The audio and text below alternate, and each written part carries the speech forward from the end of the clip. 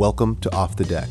I'm your host, Steve Carrera, and each episode I sit down with a member of the water polo community to speak with them about what helped make them successful in the world of water polo. In this episode, I sat down with Greg Meskel, the Director of Communications for USA Water Polo. If you enjoy the episode, do me a favor, leave a 5-star review or share it with your friends. And if you want to support the show, you can go to offthedeckpodcast.com and donate to the program. Thank you very much. All right, we are here at the College of Marin with USA Water Polo's Greg Meskel. Thanks, Greg, for being here. It's nice to run into you up in NorCal. Thanks for being on the show. Great to be here. Happy to kick off what will be your least downloaded episode of all time. No way, man. No way.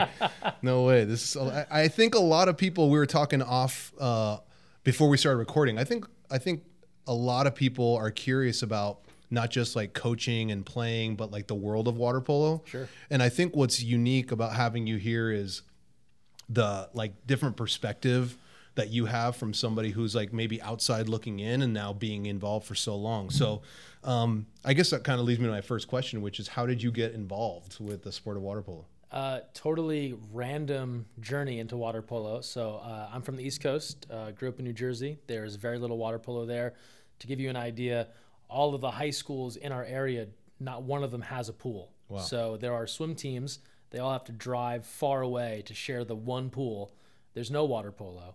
The joke as a freshman in high school was go to the third floor and find the pool. There is no third floor. There's no pool, right? Yeah. So very little knowledge of water polo. I was a lifeguard for years during the summer, and we would play a version of water polo that was not water polo. It was like 12 on 12. There were street hockey nets. It was a volleyball because everyone thought the real water polo ball was too hard.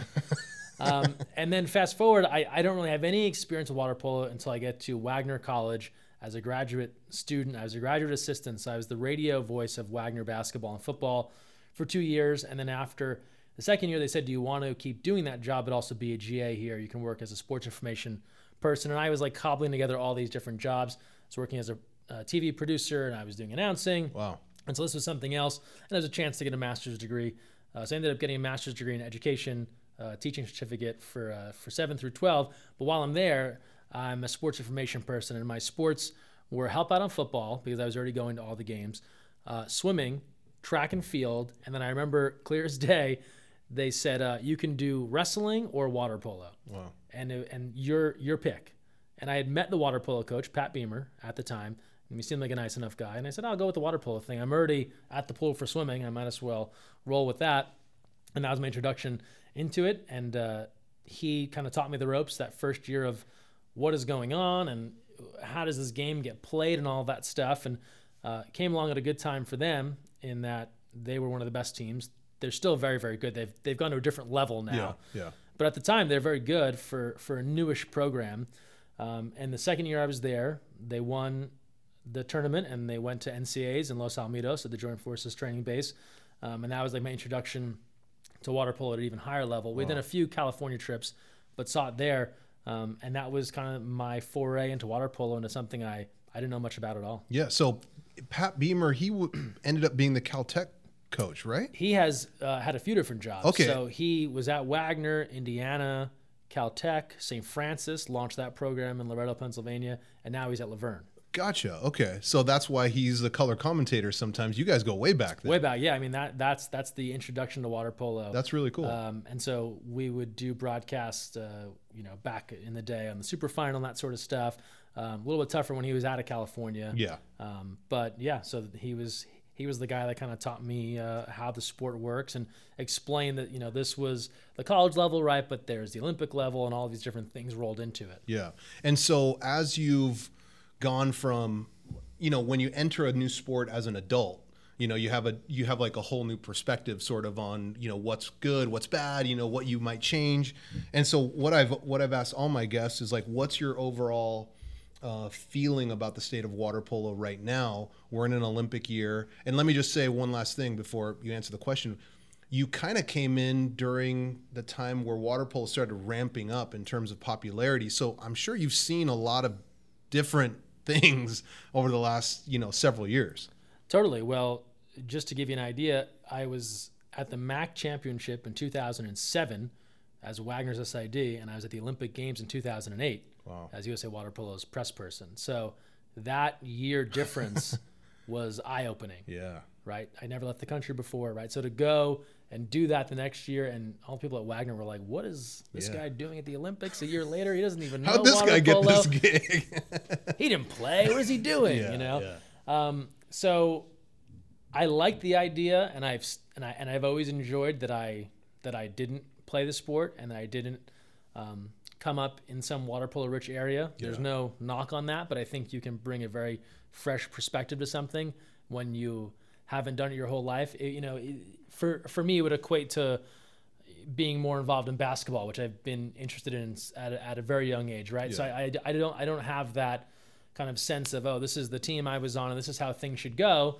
It was very much learning as I go, right? And so that really opened me up to kind of talking to everybody and kind of getting feedback on everyone's feelings.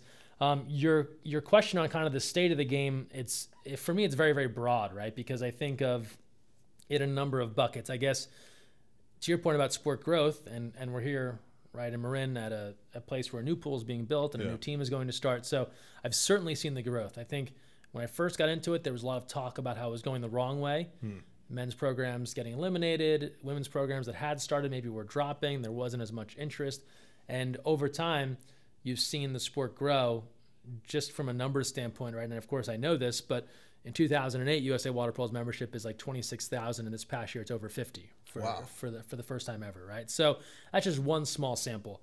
Then you have college programs like this one. Since 2015, right? There's been 15 or 20 different programs at various levels that have signed on. High school water polo is growing every year if you look at like national stats. So from an overall interest and growth standpoint, you have numbers that show, yes, it is growing, but then at the same time, you can also feel like you haven't made any progress. Yeah. Because you inherently compare yourself to other things, other sports, right? So we're in sports, you look at other sports, and you don't always see the growth that maybe you think the game deserves. And so that can certainly be frustrating, because there are some days where you feel like there's a lot of wins earned, and there's other days where you feel like there's still so much work to be done. Yeah.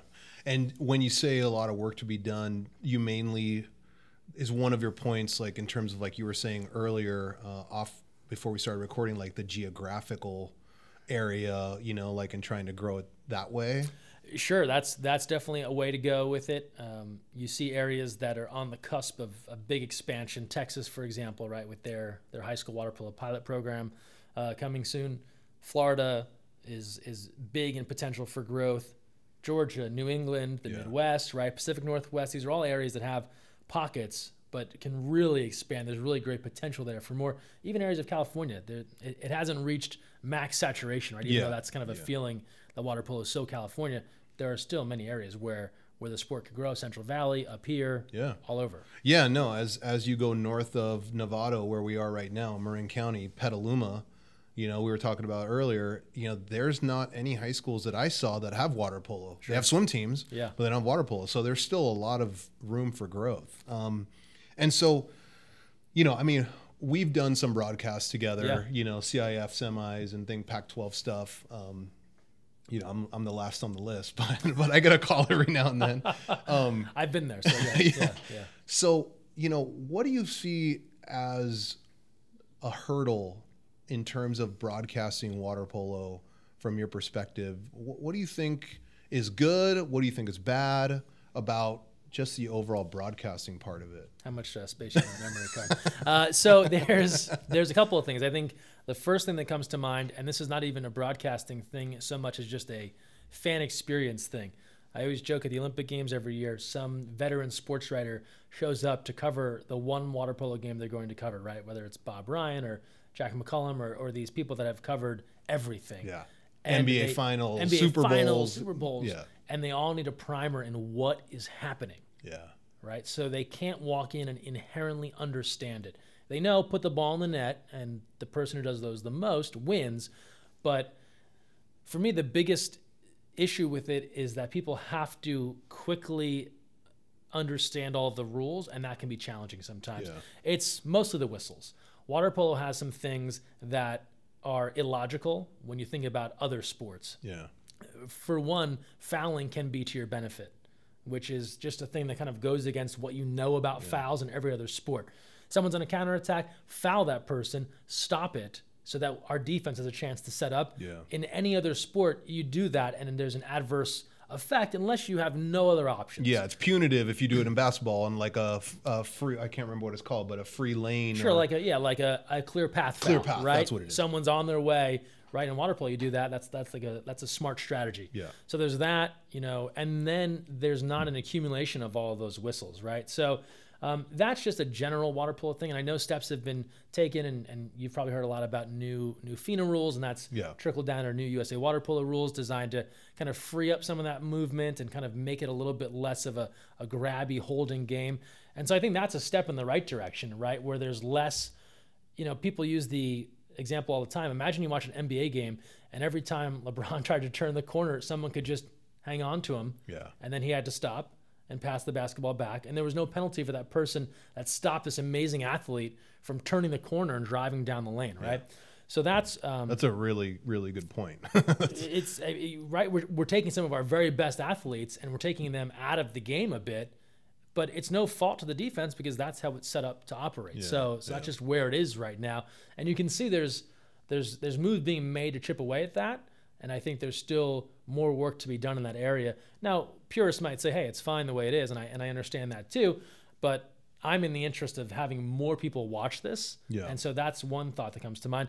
The other is you have a sport played in water. You know enough about streaming and video cameras and things of that nature that it's come a long way, but there are just some issues baked into recording and airing live sports in water with splashing. It's different than swimming where they're just going straight and there's less movement on the water's edge, right? The water can get pixelated. It can be hard to pick up people depending on where the cameras are located. There's a lot of activity under the water that for various reasons can't be shown live, right? We have things like suit exposure, that sort of stuff. So you can't go live to those cameras. So then you don't have the benefit of showing some of the most physical parts of the game. There'd be violations of FCC rules and that sort of stuff, right? If you went to that over and over again. So those are a few of the issues that are there because I'm in agreement with so many others, right? It is the most physically demanding sport that you'll see. It is one that when people do watch it, when they do see it, they tend to really enjoy it. Yeah. I've not come across a person who has seen it and said, that was stupid, that was terrible. Yeah. Maybe it takes them a minute to learn the rules, but they really enjoy it. But you're talking like live, in a live setting. Correct, right? Yeah. So that's kind of just a general viewing the game. And then from a television standpoint or just getting the game broadcast, and I talk to people a lot about this because it comes up often where people will see something like cornhole on television and say, why is cornhole on ESPN and water polo is not? Why is poker? Why is this thing? And my simple answer is things that are on TV are things that get watched. And it is simple as that. And I know that people don't want to hear that. And typically the person that's asking me about that is the water polo diehard, right? So they're the one who's already dialed in. They're watching the webcast. They're watching all of these things. The issue we run into now is that the water polo that is being broadcast, whether it is on Pac-12 Network, whether it is on ESPNU, whether it's the USA Water Polo broadcast, it's not being watched. It's not being watched anywhere near the amount of viewership it needs to then push it to get further coverage.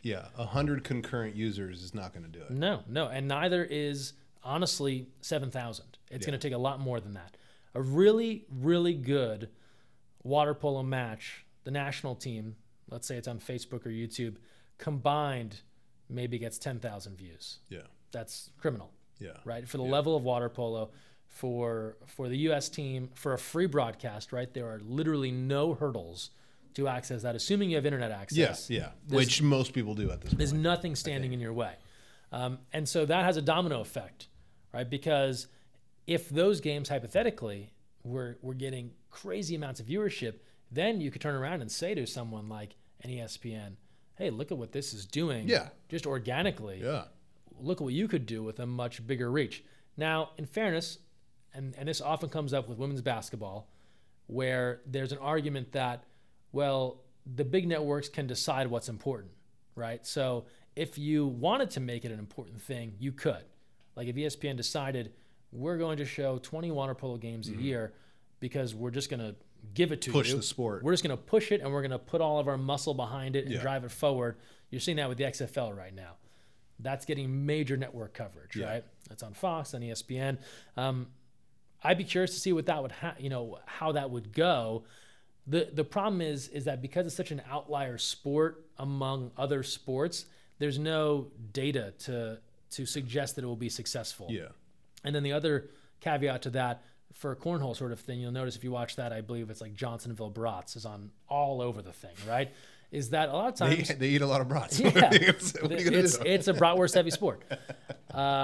Is that those companies will help offset some of the cost. Yeah. And so there's other ways that it can happen, and that's something that would benefit water polo. But at the end of the day, those that love it really need to watch it because that will only help its growth elsewhere. Yeah, I will say, two things I want to add to what you're saying. Number one, I told you earlier, I'm going to take credit for calling you the voice of water polo. Okay, so anybody wants to discuss, credit received. Okay, and the second thing I'll take credit for, because I remember saying this, I tried to finance a bunch of semifinal games early on. We're talking 08, 09 type.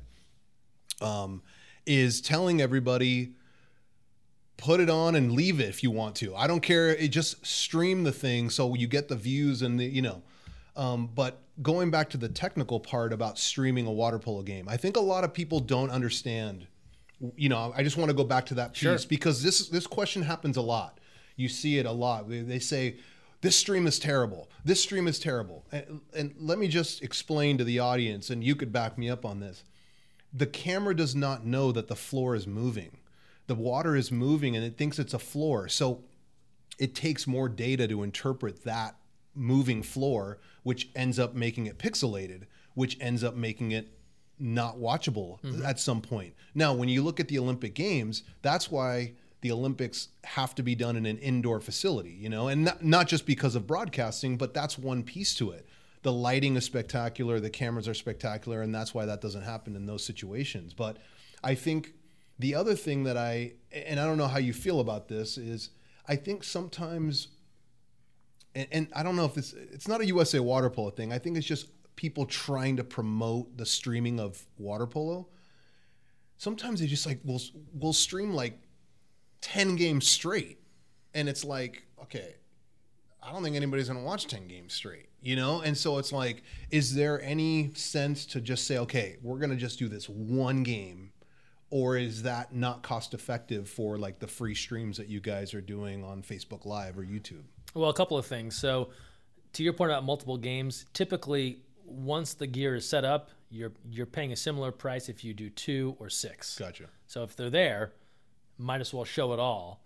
And it's interesting, and we can come back to this later, but this happens a lot. People, and I'm guilty of this too, you make excuses for things in water polo that you wouldn't do for other areas of things that you're interested in, right? So NBA Summer League, they'll run those games back to back to back. People are watching them, and no one ever says, why not just pick the one where we know Zion Williamson is going to be playing, right? But because we're trying to crack the code here, we're kind of, throwing out things that we wouldn't do in something else that we were as equally as passionate about, right? But it happens a lot.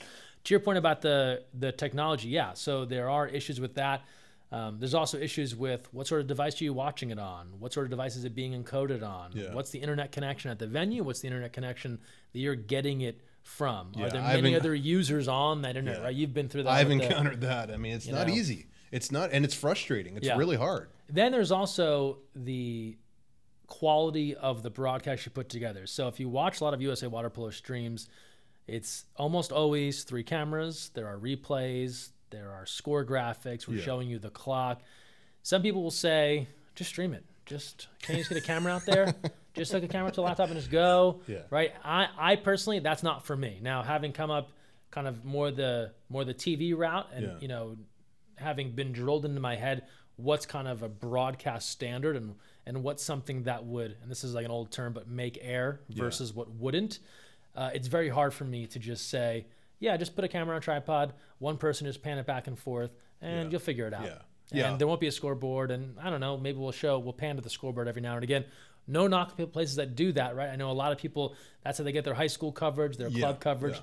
That's great. You're But helping that's not out a your national audience. thing. That's not Correct. for the national team. No, I mean, that's not for yeah. the upper level stuff. So Yeah. I'd rather do it to a certain quality or not do it at all. yeah, no, for sure. And where we try and meet in the middle is on cost, right? Like we know what could happen with an unlimited budget. We could make these things really sing, right? We kind of made a decision years ago to say, let's try and find that sweet spot. Let's try and do as many games as we can at a certain quality level, as opposed to saying just 4, Yeah. where we really blow it out. Because at least my thought was like, this game needs more exposure. People need to see it more regularly. You need to be able to go back and watch some games. And how are you going to build any continuity or any fandom if you only, for example, saw Tony Azevedo 4 times a year, Yeah. as opposed to maybe he played 12 games at home that given Yeah. year.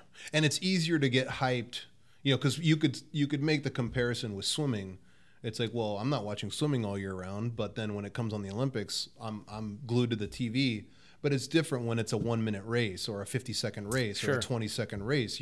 It's like track and field. Like, I don't watch track and field at all, but on the Olympics, I'm going to watch it, and I kind of get invested because it's quick. It's sort Yeah. of junk food Yeah. for the brain, Whereas with water polo, it takes effort, to watch it. And I think you're right about, I had a really interesting conversation with James Graham from UOP about, the whistles, but he put it in the context of the advantage rule and how a foul or a kick out is not a kick out every single time. Yeah. It's like, oh, well, he was holding onto the ball, or, oh, well, I wanted to see if he could finish, or whatever it is. And I think that makes things really, really difficult. You encounter that a little bit in basketball, but it's a little bit more clear cut. I mean, yes, you're going to get arguing, but a foul's a foul, and I think it's pretty easy to call it consistently. Water polo seems to have that issue all the time. And from the broadcasting perspective,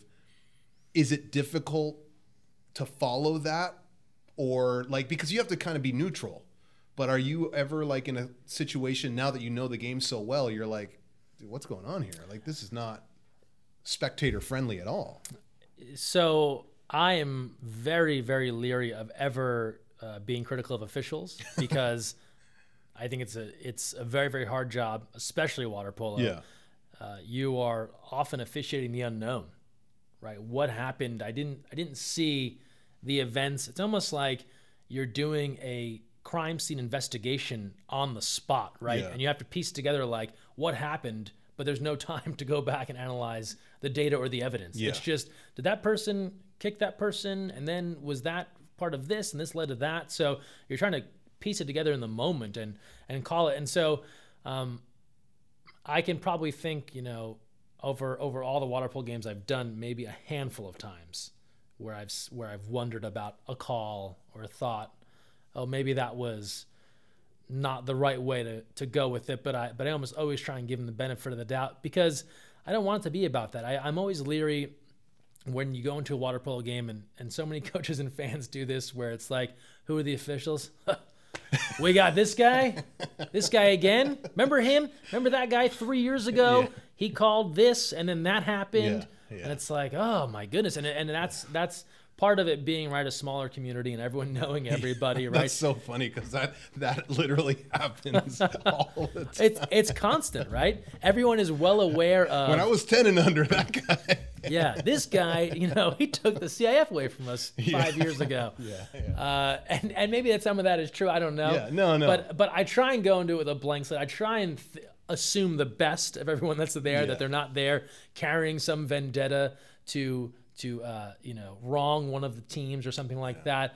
And so you you've been able to see consistency between, games in terms of how you're seeing the game. You see some consistency. I do, but I think I try and look for that. I try and make it about the people that are playing. Yeah. And so I could sit there and say, man, what is happening with these referees? I'm not blind, right? I see some things where I'm like, oh, I bet if that, person could call it again, they might call it differently. But for me, it's about the people who are playing. So let's let's talk about them. Let's Yeah. keep it on them and make it about something that was interesting. Now, if it becomes, such a storyline that you can't ignore it, right? And everyone is going, berserk, and then you have to talk about it in some fashion. Okay, well, clearly, this had happened or that had happened, and that led to people talking about it more. That's one thing, but otherwise, I think you do a little bit of a disservice to the players that are playing, and honestly, nobody really, in my opinion, wants to hear my opinion about officiating. I'm not a ref, so what am I going to lend to it more than just what's going on? What I would like, and this is hard to do, you can't always have this in water polo, but it has really taken off in and sorry to reference basketball a lot, but I'm involved in that too, is referees will come over and explain to the broadcast team what's happening. Yeah, I've noticed that. So a foul's called, they're going to go review something. Maybe it was a confusing series of events. They'll walk over and say, hey, just a heads up, this is what happened. It's a potential flagrant foul. We're gonna review. We're gonna look at it. Okay, here's what we came to. It's gonna be this team's ball. That sort of thing. That happens a bit in water polo. Sometimes I can flag down a referee and say, hey, what went on there? Because the fan at home doesn't know. I'd love to give the most accurate description of what happened. The official saw this, then they did this, and then this, right? And so you could do that with like the PA announcer too. Sure. You can go over to, I throwing a name out, Mark Cousineau, and just say, hey, this is what's going on. Because a lot of times the people who are at home wondering what's happening, the people in the stands are wondering what happened too. That is actually a really good suggestion. And it's and maybe it would have to be something that would be debated among officials and passed down as that sounds like a high level. We're talking NC2A championships. Correct. We're talking USA events. We're not talking league games. We're talking like the high level stuff where it's like, people are paying to go and watch the high level stuff. And maybe in some cases, maybe that only gets people more angry, but maybe in some cases it mitigates some of the feelings if someone is saying, look, this is what it's a human element officiating, right? Or there's a very human element to it, like all of us, right? So I think if you get a chance sometimes to explain what was going on, it was a quick play, here's what we saw, maybe that's more beneficial. I know I find it helpful in other sports. Think about football, right? They get to turn on the PA, and the ref right there tells you exactly what happened. 57 illegal hands to the face. We're going to move it back 5 yards. This is what we're going to do. That sort of stuff. So, and you've seen the officiating advantages or advances rather. They wear the headsets now at the high level. They can talk to each other. That has cut out the long walks, right, where they used to have to come around the pool and meet and all that stuff. So it's all trending in the right direction. Yeah, I agree. I think things are definitely moving in the right direction. I think technology is still catching up to a certain extent, but so I follow your social media stuff. Twitter, you're really active on Twitter. I think we both are, but I noticed that you're doing basketball games. I've seen you do some soccer games, obviously water polo, football. You've done some football games. And you're working for ESPN, you're working for Pac-12 Network. Obviously USA Water Polo TV, and I'm assuming you've been integral in starting that whole sort of channel and social media, exposure. Do you see more viewership coming in the next, 3 or 4 years? Do you think things are trending in that direction? And to the second part of that question is, what would be your dream water polo gig? In terms of broadcasting, where do you want to be over the next couple of years? So I think I can guess, but but go ahead. Well, so I guess for the first part, we've seen everything kind of trend in the right direction. From starting the USA Water Polo video efforts and social media from scratch. I remember when we had 1,000 fans on Facebook. And now there's 109,000 or whatever it is. Same for Instagram and Twitter and all of that, and then rolling in video efforts. And it's a credit to the staff at USA Water Polo. Chris Ramsey's been there as long as anyone on the staff for kind of seeing that early on, the positives of video and social media and pushing that forward. I think USA Water Polo was out early in a lot of stuff. If you compare other national governing bodies of a similar size. When you're talking about all of that stuff, and that leads into the streaming, the counterattack, which we do every week. A lot of it is consistency. And so the counterattack, it's funny, we're at some ungodly number, like episode 230 or something, right? So it's years and You're years. Reaching Sesame Street numbers. We are. It's brought to you by J and the letter whatever number 7. I'm a little fussy on my Sesame Street. I'm not. I have little there kids. You go. Yeah. Oh, that's great.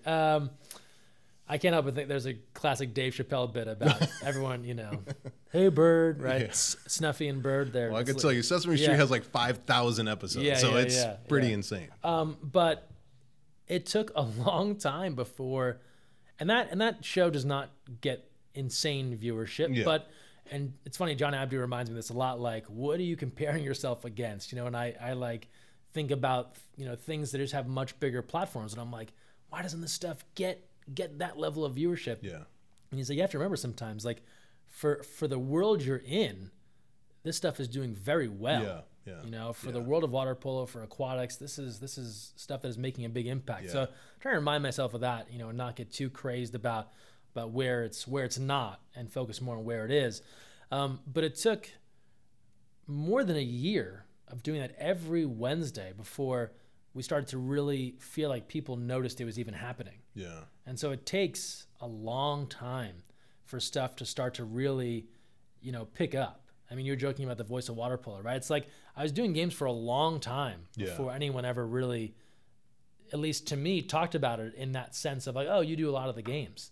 Yeah, it's like connected you with the game. Correct. And I've been doing them a long time, right? Yeah. But it takes time to build up to that. So there is something to be said for staying the course, right? And everything is kind of going in that right direction. We do more and more stuff every year. I think we do it at a higher level every year. It gets better every year. So I've seen that stuff, trend positively. As for the second part of your question, I mean, and I get asked this question a lot, the Olympics, right? I'm obviously not in charge. So I'd be happy to do it. There are very talented people that do it and have done it in the past and will do it in the future. Ready to do it if asked. But, beyond that, right, it's like it's kind of out of my hands a bit, to put it mildly, right? It's 100% out of my hands, right? Like I can state my interest and that's about it, right? I've done everything else. And that's an NBC thing. Correct. So NBC will be the one who decides. Correct. USA Water Polo has no say at all in that. No, this is much like the other stuff.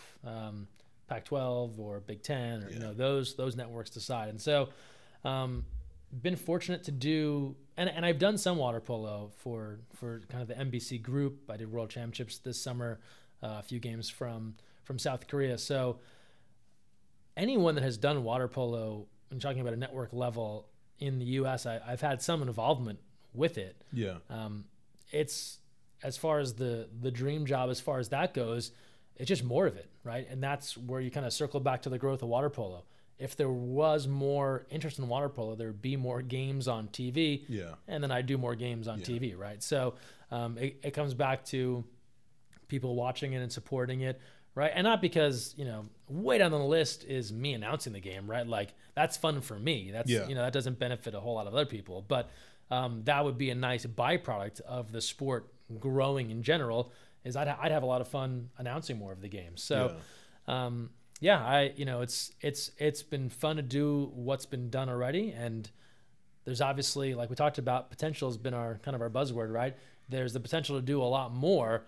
And at least as far as I'm concerned, right, trying to do everything we can to kind of push the needle in that direction. Yeah. Yeah. Well, I mean, I know you have worked with NBC for the Winter Games. Yeah. Right? So I did radio for the Pyeongchang Games. Okay. So that's NBC Radio, Westwood One Sports. Okay, Westwood One. Okay. But at the Olympics, Westwood One and NBC work together on the radio front. So, but you did didn't you do a couple like on-camera interviews? I did not on camera at those Olympics. I think there was photos circulating, that sort of stuff. But it was all audio. But got a chance to talk to some of the bigger performers. And then I've since done some winter sports for Olympic Channel and like NBC Sports Network, more in the like cross country skiing, ski jumping, that realm. And so right now I mean, obviously USA Water Polo is, your staple job, but you have, I see that you're doing basketball games. And so are you doing that obviously seasonally? Like you're just like the home, you do the home game broadcast? Correct. Yeah. So Manhattan College, originally from the East Coast, right? So I kind of have kept up with people there. I have a lot of family out that way, and they've been nice enough to have me do their home broadcasts. They only do home games on the ESPN platforms, so ESPN3, ESPN Plus. It's been a passion since I was 12 years old, and that's kind of what I have fun with. Yeah, for sure. So we are in an Olympic year. Yeah. I'm assuming you're going to Tokyo.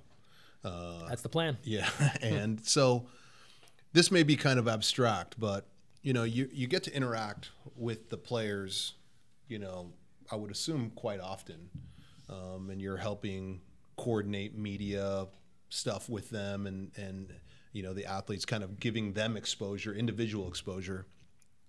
So it's sort of two parts to this question. One is, do you see the potential for a water polo athlete to be nationally recognized and endorsed for, what they're able to do in the water? And a lot of them are high academic as well. Sure. So kind of like a really good role model. So do you see things trending maybe in that direction? That's one piece. And then the other piece is, as you're getting to know these athletes, I'm sure you're seeing some of them, make the team, and then maybe you're seeing some of them not make the team. Are you ever like just in the middle or like in the room where things like that are happening? And if you are, what is that like? So for the first part, certainly I think you're seeing people that are able to kind of build their own following. If you look back a couple of years ago, I would say for the men it was Tony Azevedo, and for the women it was Brenda Villa, right? As far as the people that were associated with water polo in the U.S. If you go back even further, Terry Schroeder in the 80s, Maureen O'Toole for the women in the 80s and 90s, and into that 2000 Olympic Games. In this era, Maggie Steffens, Ashley Johnson for the women. For the men, a lot of guys, I think, with an opportunity to kind of be that guy, right? Or try and push forward or be one of those guys. The women have been benefited by having a lot of success, right? And so those women have been part of those championships and winning streaks, right? The guys are kind of working on getting back to the podium. Not kind of, they're definitely working on getting back to the podium. Then there's another element to it, and it's kind of the promotion around the coverage of the games from Team USA and from NBC and all of those folks. And so going forward, you'll certainly see a lot of Maggie, Ashley. You'll see a lot of Johnny Hooper leading up into the Olympic Games. Some of the other men's athletes, returning Olympians, tend to always get kind of that extra push as opposed to a newcomer. It's hard to know who the rising stars will always be in sports that aren't covered as aggressively as some of the more mainstream sports. But yeah, that's certainly the hope, right? I think you want to be fair, and it's a team sport, and so you try and treat everyone equally, and you try and make sure that everyone gets their chance. But you also know, that sometimes there's that phrase, right? A high tide lifts all ships, right? And so if there can be the person or the persons that everyone knows, that will bring everyone up. So, for example, if everyone knows Maggie or Ashley and they get to such a high level, just by the sheer force, that will bring along a Maddie Musselman, and that will bring along a Mackenzie and Aria Fisher, right? Not that they can't do things on their own, but that tends to be how it works on some of the Olympic sports, right? Michael Phelps in Beijing needs to win that one relay to win the gold medal. Now, no matter how you slice it, that Jason Lezak closing lap is going to be an all-time great moment, but it is more magnified because of what it meant to Michael Phelps' pursuit, right? Jason was a high school teammate, just so you know. There you go, right? And he played water polo, just so you know. That you can put that on right now. That still gives me chills watching that race. It is still one of the coolest moments of all time in the Olympics. Absolutely. And this is nothing to take away from him, right? But what made that so much bigger, right? Why people that follow swimming and maybe the Olympics in general will always remember his name is not because part of it's because he tracked down the other swimmer and won the relay, but that's happened before. Yeah. What's so big about it is that he kept the dream alive Yeah. for 8 gold medals for Michael Phelps, right? Yeah. And so just by the force of Phelps, he lifts Jason Lezak Yeah. up, right? And the same thing can happen in water polo. But the first part of that, right, is somebody kind of rising up on their own. And I think you're going to see more and more stuff from those 3 athletes and more. And then if there's success at the Olympics for either side, the men and the women, that always helps elevate. You know, a return to the podium for the men, a 3rd straight gold for the women. Those are important things, and those can help really lift up people. It could be someone we don't know, right? It could be, you know, an unknown, right? Hannes Dalbe. I was going to say someone like Hannes, right, who's emerging, right? And you know, teams haven't been named yet, but he's right there fighting for a spot with everyone else. If you were to make it and have a great games, you know, who knows? That's somebody that could be involved for many Olympics to come. It's kind of And not to interrupt, but Sure. you know, I see this crossroads right now in society, having been at Orange Lutheran, you know, with the expectations of like, hey, if my kid doesn't get into Harvard, then, you know, like I'm going to be upset type thing. Those expectations. Here you have these athletes who are so high level and so high achieving in academics and athletics. It's almost like the intersection of like the perfect role model. You know what I mean? Like Ashley Johnson, like Princeton graduate, like playing on the Olympic team, you know, and a woman of color who is going against the norm basically for the entire sport, bringing in a whole new like area of, you know, an area into the sport, which I think it's obviously amazing. You know, Brenda Villa did that as well, you know, when she was in the Olympics. And so it's like, I think like you're saying, it's like we need that one moment, the Jason Lezak moment. We need that one moment that's going to like lift everybody up. It's like, but it circles back to more people being interested in the game, right? Because that moment can only sustain itself for so long if there's not additional interest in the sport itself. like how do we capitalize Right. on the moment if it happens? Yeah, because you have that moment, right? For example, Maggie's had these great moments, right? And I'd argue she's, you know, never been more popular than she is today, right? Yeah. But there's still a ways to go to get to, say, a Kerry Walsh level, right? Yeah. If you want to compare her with beach volleyball, Yeah. You know, someone in that range, right? As she wins all these accolades, so that's the challenge, is that she'll do her thing, you know, on the international side of it, and then what would help sustain that interest is if more and more people were into the game of water polo, whether they played it or they watched it.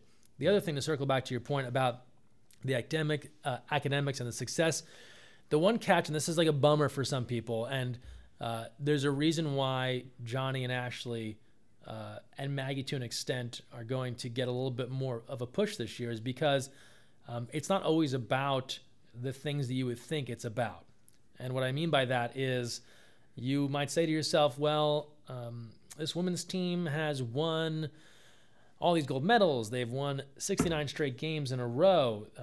This one player on this team, they're a Stanford grad. They have a 4.0 GPA. They won water polo's version of the Heisman. They should be all over the place. And it's like, not enough. Because what many in media and news want is a more compelling story. And so why someone like Ashley is able to rise up is, to your point, right? She brings much needed diversity to water polo. It's largely a very Caucasian sport, right? She being a trailblazer in women's water polo, right? First African-American woman to ever represent the U.S. in women's water polo at the Olympic level. Then you add in that her and her sister are trying to do things in the community, right? Teach kids how to swim. Then you add in the other wrinkles, right? Went to Princeton when everyone seems to go to a California school. And then on top of all of that, she's really, really good, right? So like the foundation is that she's really, really good. Yeah. That like gets her in the door to this party, right? Yeah. But then you add in all these other elements, and now it makes it more engaging, right? That's where you're going to see, you've probably already seen some features on her, you're going to see a lot more.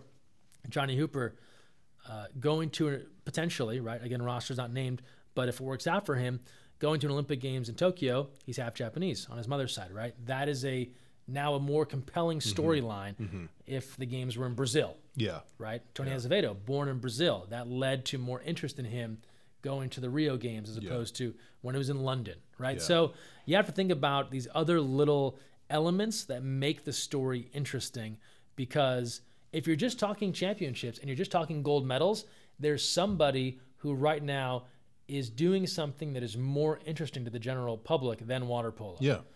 So if you're talking about most dominant women's national teams, well, the USA basketball women's national team has ripped off every gold medal, I think, since '96, right? They're almost unstoppable, right? And they have players that play in a league that's more well-known. Yeah. They have more well-known stars, right? So that, I think, is sometimes like a tough pill to swallow because it does not equate to where our brain normally goes, where I work really hard, I do all the right things.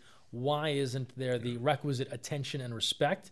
And that's not always how it works when you're talking about media coverage. Well, and it's so funny that you're saying this because every coach that's listening to this is going to take exactly what you just said and apply it to their players. And what that is you can show up to practice every single day. You could work your butt off every single day. You could say and do all the right things, and you still may not get a minute in this game. You may go show up to every single class and not get an A in math. That's the way it is. And this is a reality check. And I think this is what is so beneficial about having you on the podcast, to have this perspective. Because guess what? You know, you need a story to sell the American public, no matter how you, and every sport does it.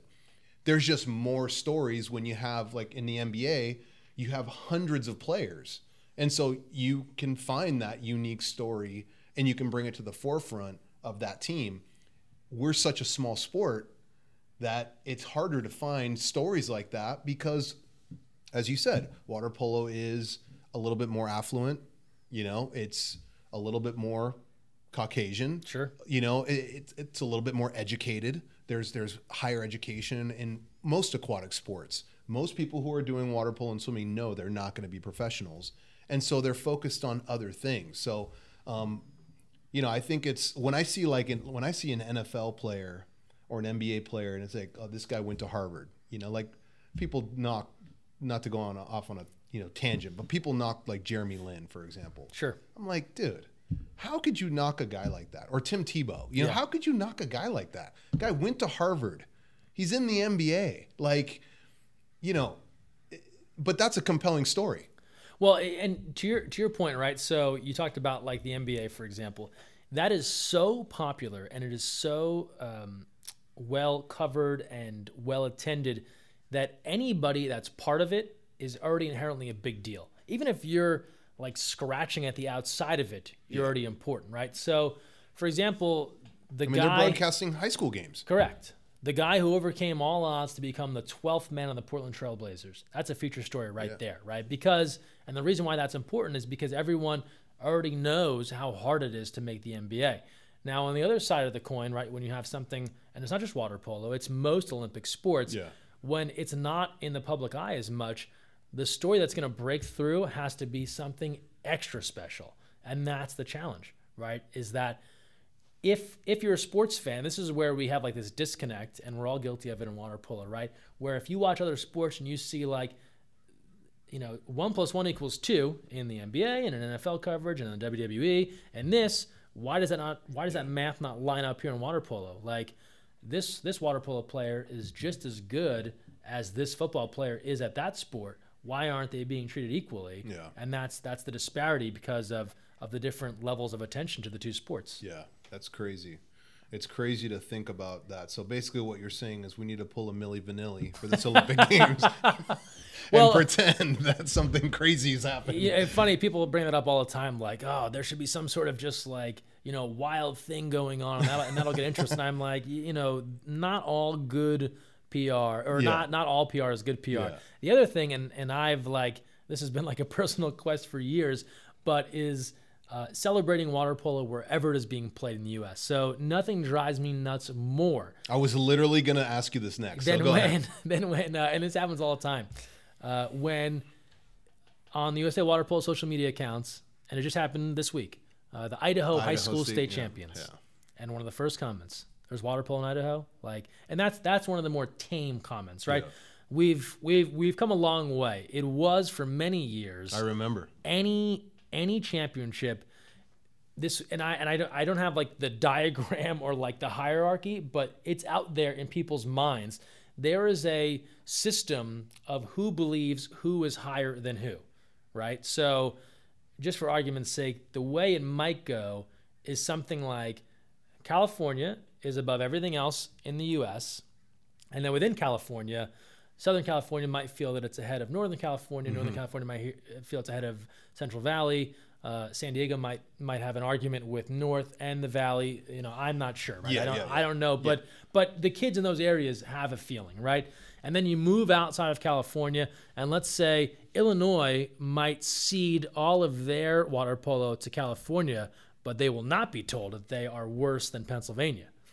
Right? And Pennsylvania will tell you, we know we're better than Ohio. And Ohio would say, well, we're not as bad as Tennessee, and on it goes, right? And so, and that, again, that's not official, right? That's just like a guess at certain things, because what we've seen repeatedly, and it's gotten better, was when you'd share a celebration, and people might know this, right? USA Water Polo acknowledges every high school state champion in the U.S., regardless of the level it's played at, from the Pennsylvania small school champions to CIF Southern Section Division I, right? And everything in between.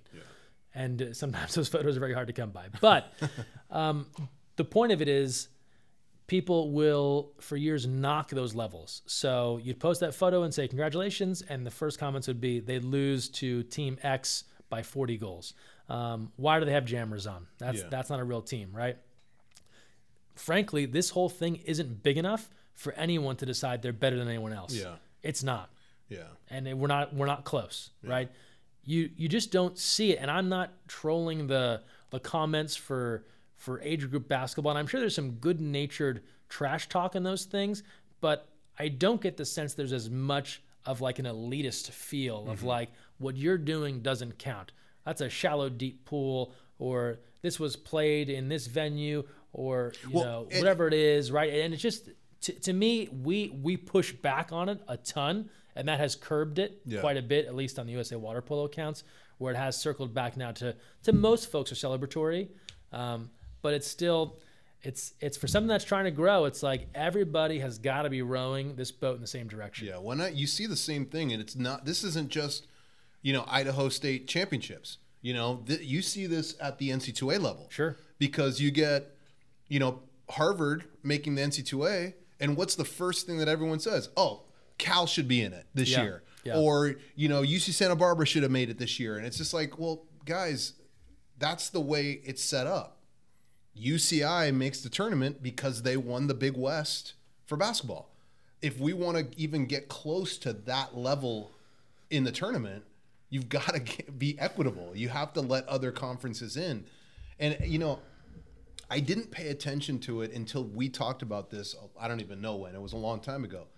But this should be a message to every single person because that listens to this, player, coach, whatever it is.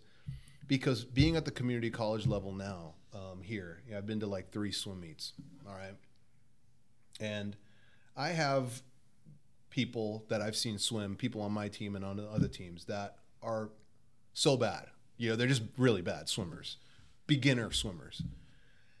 And the attitude of community college is more of like celebrate and like let's include. Water polo is one of the few sports that I've been involved with in my life that is a cannibal. We eat each other alive.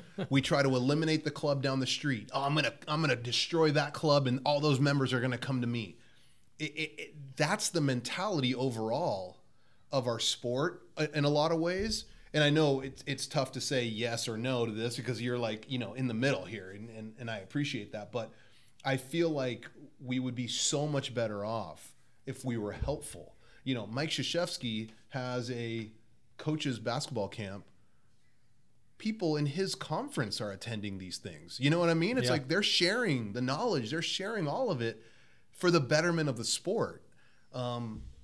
We seem to be so closed off. Like, people won't come on the podcast because it's like, I don't want to share my secrets. I don't want to share what I do. And it's like, it's just weird. It's weird that we're not more open. I think it would help growth. It's interesting. And I got to give a shout out to the coach development guys at USA Water Polo, John Abdu, Drew Clute. They were all just in the Midwest maybe 2 weeks ago. And I saw that. 85 plus coaches were there from all over, from St. Louis and around. And it was just collaborative learning and sharing of ideas. But to your point, it's interesting about the NCAA tournament, and that comes up every year. Yeah. Everyone would agree, right? We want this thing to be bigger. We want people to be watching this. We want it to be on TV. It's like you want to have the world's biggest birthday party, but you want to keep that invite list real small. Yeah. And it can't be both. You can't. Because at the end of the day, then you'll just have those same 5 people at your birthday every year. Yeah. You know, and if you're a person that wants to have a bigger party, then you're gonna need to open it up. Again, it just goes back to the way other sports operate, right? Where you have that parity. We want to see the sport grow. If you limited it to only these certain number of teams, then what would be the incentive for anyone else to ever try and start a program? Mount St. Mary's just added men's and women's water polo, big deal in Emmitsburg, Maryland. Biola did too. Biola, right? A bunch of programs. We could rattle off 10 to 20. If you told those teams, especially the ones that were getting into the Division 1, 2, 3 level, you can add, but know that the chances of you ever making the NCAA championship are less than slim. Yeah. Why would they want to do it? Yeah. Everyone's in this to win at some level, right? In addition to everything else that comes with being a student athlete. So I've always been a big proponent, and we do a ton on kind of highlighting the growth of the game, new college programs, main reason why I'm here today. Yeah. That sort of stuff, because that's going to be what's healthiest going forward. Yeah. And I do think that USA Water Polo is making a concerted effort to create the education program. Drew and I have had multiple conversations. I've asked him to be on the podcast. He's accepted to talk about coaches education. Sure. And Abdu obviously has been on, and he's also very a big proponent of it. And I don't knock that at all. I was more referring to the coach collaboration amongst ourselves. Yeah. We are enemies. And I don't care what anybody says. If they say otherwise, they're lying. Okay, we're enemies. We respect each other, but there's some element of, and so I think, especially in Orange County, that's a difficult place. But anyways, I wanted to get to a couple more questions, if I could. So who have been your biggest influences in terms of, the industry that you want to be in, broadcasting and all that kind of stuff? Yeah, there's a number of people. Grew up watching the New York Knicks, still a lifelong Knicks fan, and as frustrating as that has been lately, but their TV voice for years was Marv Albert, who I think many consider one of the best in basketball. And so watching him as an announcer, watching a lot of the early New York Mets broadcasts, grew up watching them a lot. And also, it goes hand in hand with being a terrible athlete, so this worked out well, where it's like, if you want to be part of sports, but you're not good enough to be in the pool or on the court, this was a great way to stay involved. Yeah. So I think watching those folks early on kind of gave me the idea that this is be something that would be cool. As far as the media relations, that side of it, a lot of that is a little trial by error, trial by fire, I guess, to explain that. But then a guy I worked for at Wagner College, Todd Votter, he was the guy who ran the sports information department, and Ben Shove, worked with him as well. Ben works for the Northeast Conference now. Those guys were just hard workers and fun to work for, and they kind of set the tone of how you do things in that business. They were just anytime you work for somebody that routinely outworks you, that's kind of inspiring, that you want to try and stay on their level. Yeah. And so that was a good start. And then I just had a bunch of different jobs. I did a bunch of different internships, and I had different experiences working. I interned for a pro football team, and interned at different TV networks, and got around people that were doing things at a very high level. Yeah. So that was invaluable experience. To intern in college for the New York Giants, for CBS, for ABC, and for another station. Those are all in the New York market. So if you're working in that business, that was the finish line. Yeah. Everyone aspired to be there. So anyone who was there was doing it at the highest level. Yeah. And so to see kind of the work ethic and what was needed to be successful, that was very helpful at kind of a young age, right, to know what was needed. And then as I've gotten deeper into the broadcasting world, a bunch of people have been helpful and supportive, and offer feedback. Jim Watson, who does a bunch of Pac-12, NBC work, he's a guy that could, call anything, flipping over half-empty water bottles and make it sound interesting, right? He does a great job. Doc Emmerich, a longtime NHL announcer, did the Olympics in 2012. Ian Eagle, who does a bunch of stuff for CBS and TNT and the voice of the Brooklyn Nets. Those are just a couple of guys that kind of come to mind from the broadcaster side of things that have been helpful as mentors, listen to stuff, watch stuff, bounce questions off. How about this? How about that? I'm sure I'm leaving people out because there have been many that over the years, whenever I've worked with somebody or been around somebody that, was kind of fun to work with and seemed really professional, I've always tried to kind of keep in touch and kind of get feedback from them. Adam Amin, who does a ton of stuff now for ESPN. We did a water polo game years ago, right? And he's still a person that, will respond to an email about this or that. Hey, look at this, the way you called it or that sort of thing. Those were all really, really helpful in kind of the sports broadcasting realm. And then another thing that was kind of like a tangent, but I did for a number of years, I was involved in a lot of like improv comedy, and that was very helpful in kind of getting out of your own head when it comes to performing, which is essentially what broadcasting is, right? You're performing in a way.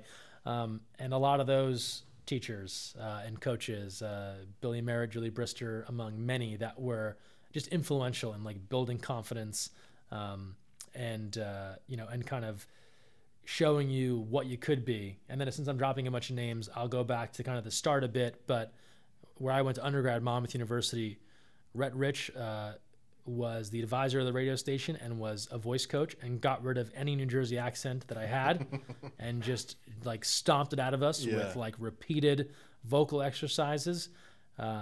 Chris Cavallaro, who since passed away, Rhett Rich was like the voice expert and Chris Cavallaro was like the technical expert. Like, you're not going to do things that are terrible. And if you turn it in, I'm going to throw it back at you.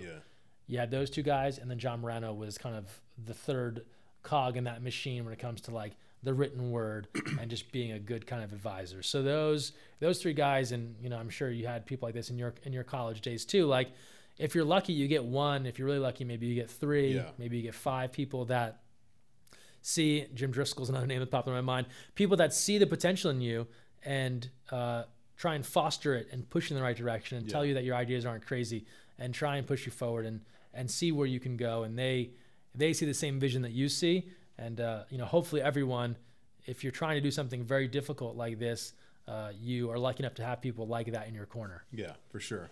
Well, I have to say, even though you left me out, I will say, and Steve Carrera, I will say that I've always enjoyed listening to the broadcasts, and I don't think there's any way to really sum up all the things that you've done for our sport.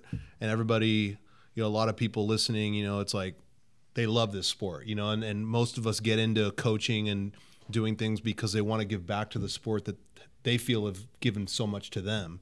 And for someone like yourself to come in and continue to help the sport grow and do it in a positive direction, put it in the positive direction, I think is like invaluable. So I can't thank you enough for, number one, for what you've done for USA Water Polo, what you've done for broadcasting water polo, and obviously for being on the show. So thank you very much for being here, and I hope I get to hear your voice on a broadcast soon. Well, I appreciate you saying all that. It's funny. I think we're talking about a little bit off air, right? I think in any creative or objective medium, there's going to be people that like what you do and people that you're not their cup of tea. And I understand that I'm sure there's people that tune into NCAA championships every year and they're like, again, like, this guy. Can we get somebody else, please?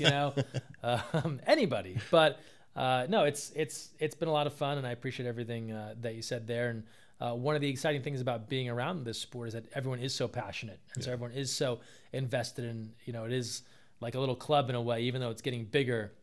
Everyone that's in it feels they take it very, very personally and they feel like a personal responsibility about it. So it's been fun to kind of help push that forward. The greatest compliment that I get now is that people assume that I played.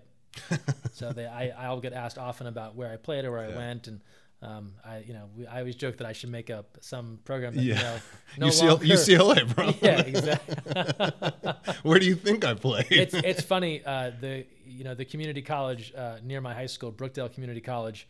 This is going to just be a non sequitur that no one cares about but me. It's in Lincroft, New Jersey. It's called Brookdale Community College. And as a running joke in high school, people would call it UCLA because it was university closest to the Lincroft Acme, which was a supermarket in town. Nice. Okay, so everyone that was going to Brookdale would often refer to it as UCLA, but Nice. we knew they didn't mean that. So perhaps that's where I played water polo, Brookdale. There's well, no pool. so you're saying that you're going to post a picture of yourself in a Speedo on the next counterattack. No, you know what? That's something nobody. We talked about potential opinions. That is without doubt something nobody wants. So we'll avoid that. Yeah, thanks again for being on the show, and I look forward to talking to you again. Yeah, happy to be here, and good luck with Marin water polo. Thanks, man. Yeah.